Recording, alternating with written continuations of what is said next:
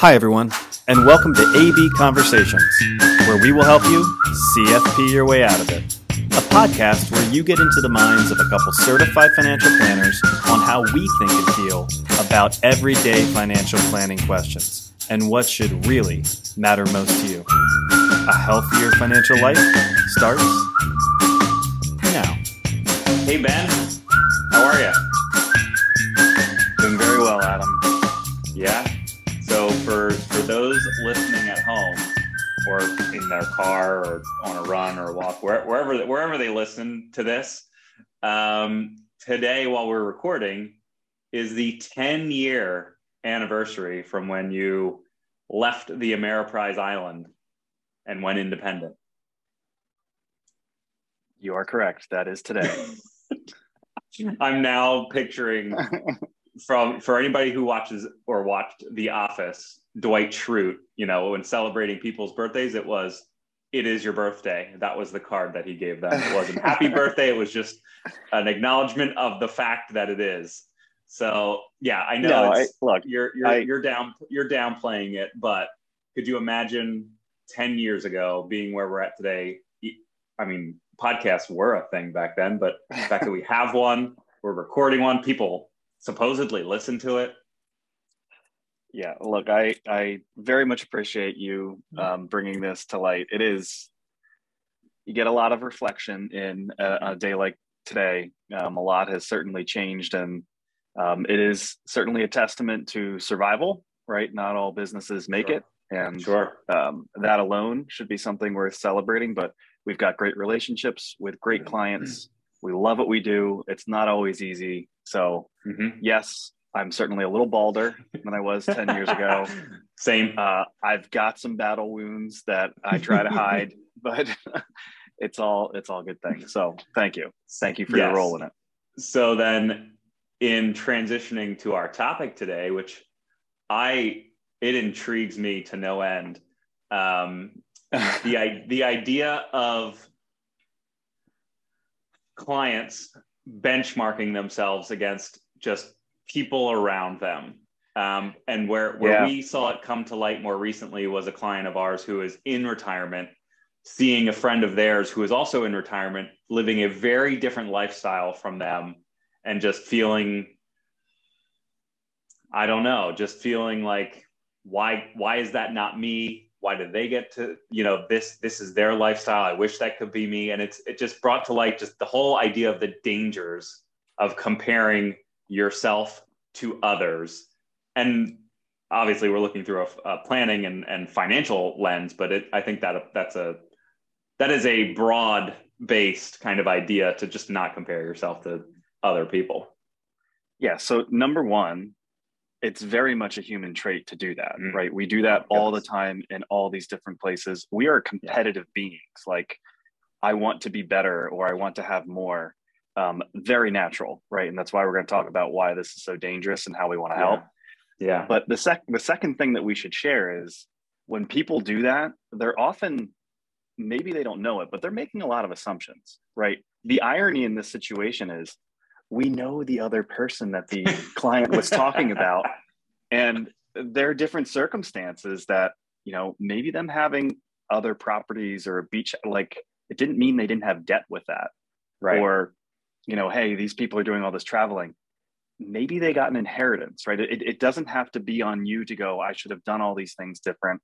I'm looking in the rear view mirror and I'm just feeling really bad about it because I want more. I don't feel like I have enough.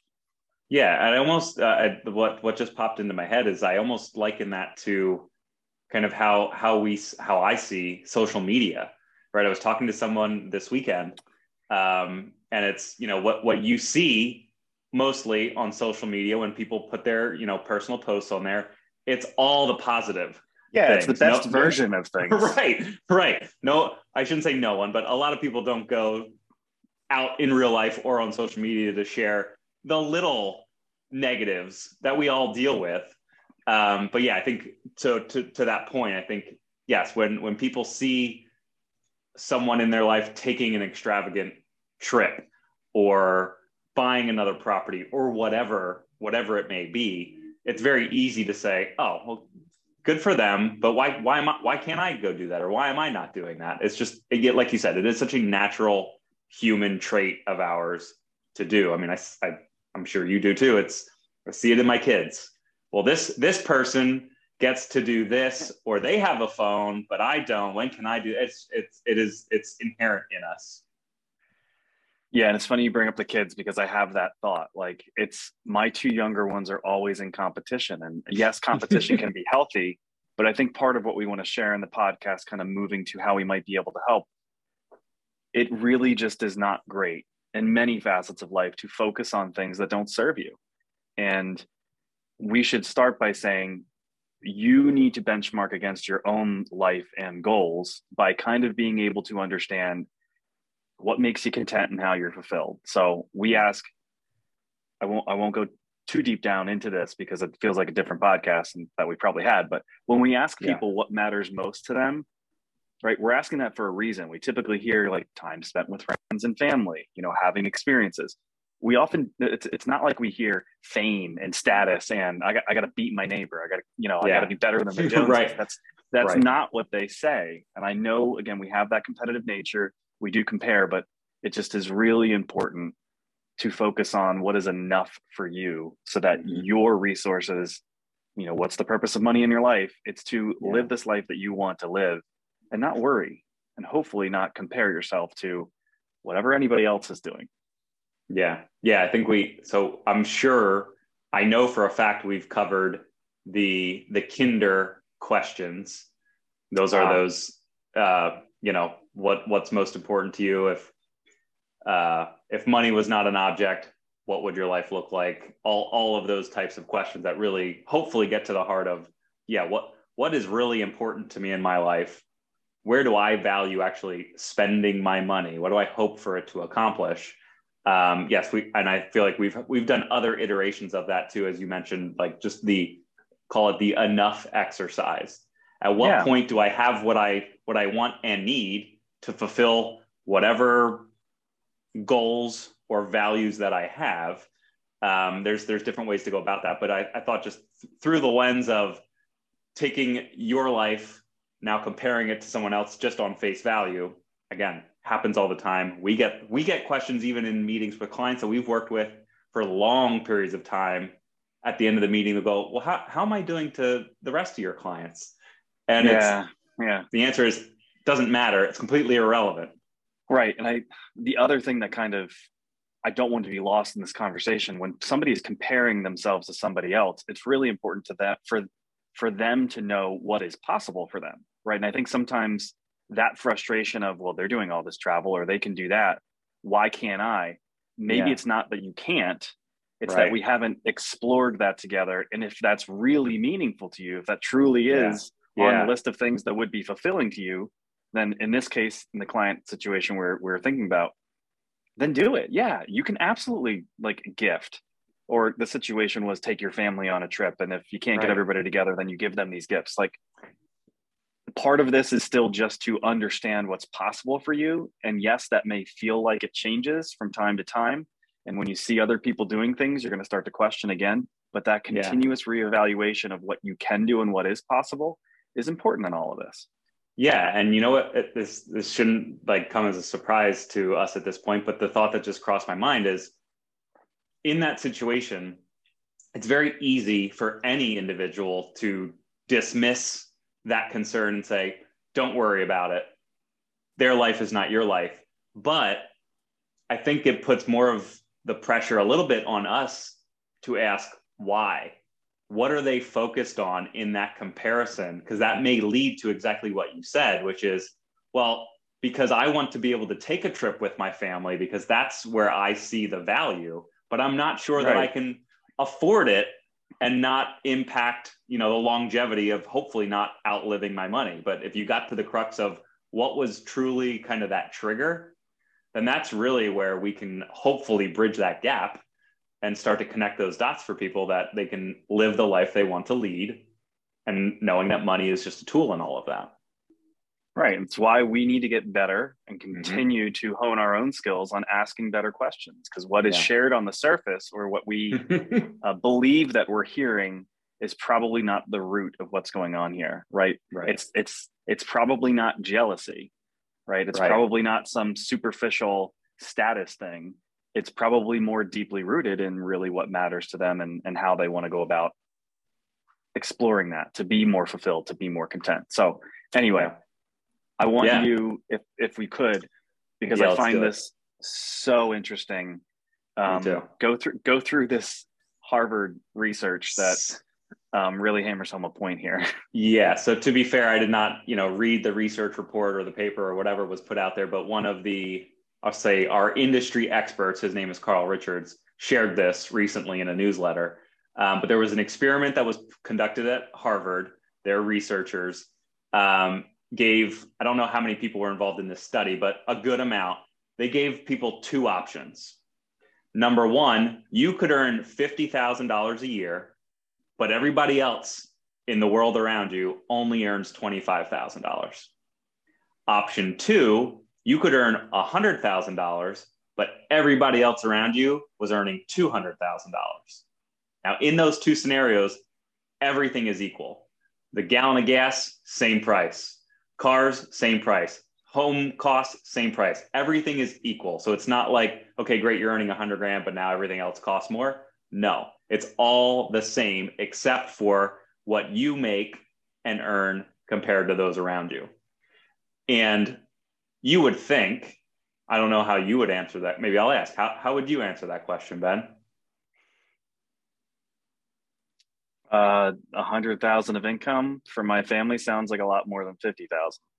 Right. And you would, I assumed the same, that the answer that would typically come through that research was, yeah, if I could essentially double my income, right? 50,000 versus 100,000, why would I care what everyone else is doing? But what the study found is more than half the people chose option one.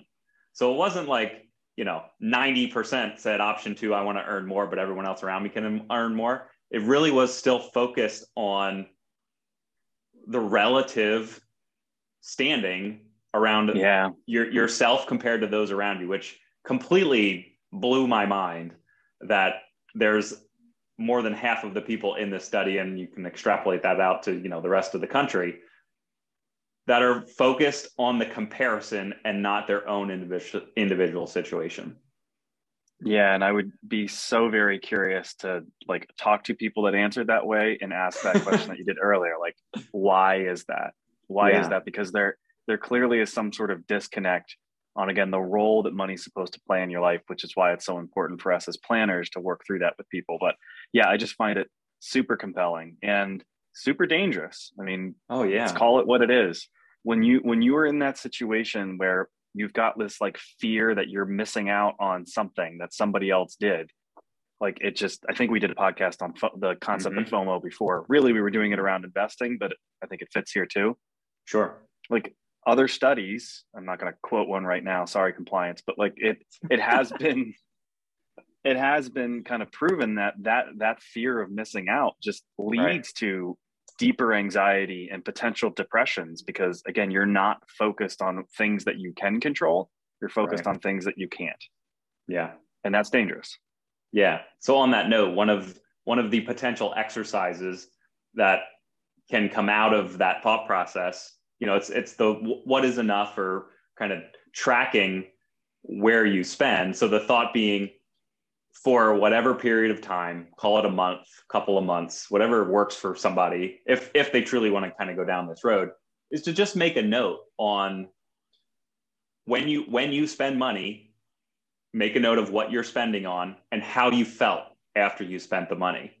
And not that it needs to be any big project, but really just to start to, well, the questions being, did that bring me the joy I expected? Did it make me happier? Did it make my life better? And would I do it again? So the idea being, you can start to see the bigger patterns, maybe, right? You're not necessarily having to beat yourself up for, I went and I spent $50 at, I don't know, you went out and got lunch, but that day I could have packed my lunch because I had leftovers in the fridge. Don't beat yourself up for it, but just notice, hopefully, the bigger picture of, where you place the value on your money, right? What are those things that you hope to get out of spending money? And just see how that starts to inform maybe different decision making moving forward, so that you can align your values with your wealth. Yeah, and I hope, maybe in wrapping some of this up, I hope the realization that listeners probably have today is, again, there are two very important parts to quote unquote managing money and being financial planners. There is the math side of this, right? Where we can put an equation together that says, if this is what you want to spend, here's how much you need and how much you spend, calculator math, blah, blah, blah, blah, blah. There is just this behavioral side to how people look at these things and where they can go down dark rabbit holes that they don't need to go by. And that's where we just want to be like a thought partner with you to make sure that the things that you are focused on are things that you should be focused on. And if they're not really healthy for you, then let's help reframe that and give you these exercises like you just shared to kind of better understand how you're thinking and feeling. Yeah. Yeah. All right. Is that it? We're good. Wonderful. Yeah, excellent. Oh, so, I should share this last point. Do it. It's somewhat anecdotal, but I've seen it pop up in a couple different places. It was, and I'll just point out the most common one that was shared. So it was hospice nurses. So people on their quote unquote deathbeds, right, near the end of their life, it was sharing things that they had learned or things that they hoped would have gone differently. And the most common regret near the end of life was that I wish I'd had the courage to live a life true to myself and not a life that others expected of me. So the whole idea, again, just being, yeah, that's a heavy one. Yeah, to be true to yourself, focus on what you can control, as you said earlier, and not be so focused on what everyone else is doing and comparing yourself to others, or, potentially making decisions based on what you would think somebody else would want you to do. I love that. I love that a lot. Because that's, man, it's deep. Everything that we talk about is creating some sort of balance, right? You need to save for the future in order to have that money when you need it. At the same time, you don't want to pass away with all this money that didn't serve you in the way that you wanted. So it's this wonderful exercise of just being able to make sure, hey, I'm going to save what I need, but then I'm going to live the life I want to live. The phone keeps ringing. It's all these 10 years. People know they're calling in to talk to you. I love you all. All right. Thank you so much. Love the concept. Danger of benchmarking. Thank you for the insight. We'll do it again soon. Got it.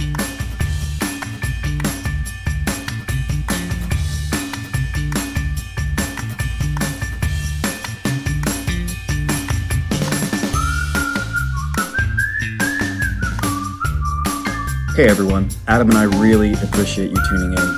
Please note that the opinions we voiced in the show are for general information only and are not intended to provide specific recommendations for any individual. To determine which strategies or investments may be most appropriate for you, consult with your attorney, your accountant, and financial advisor or tax advisor prior to making any decisions or investing. Thanks for listening.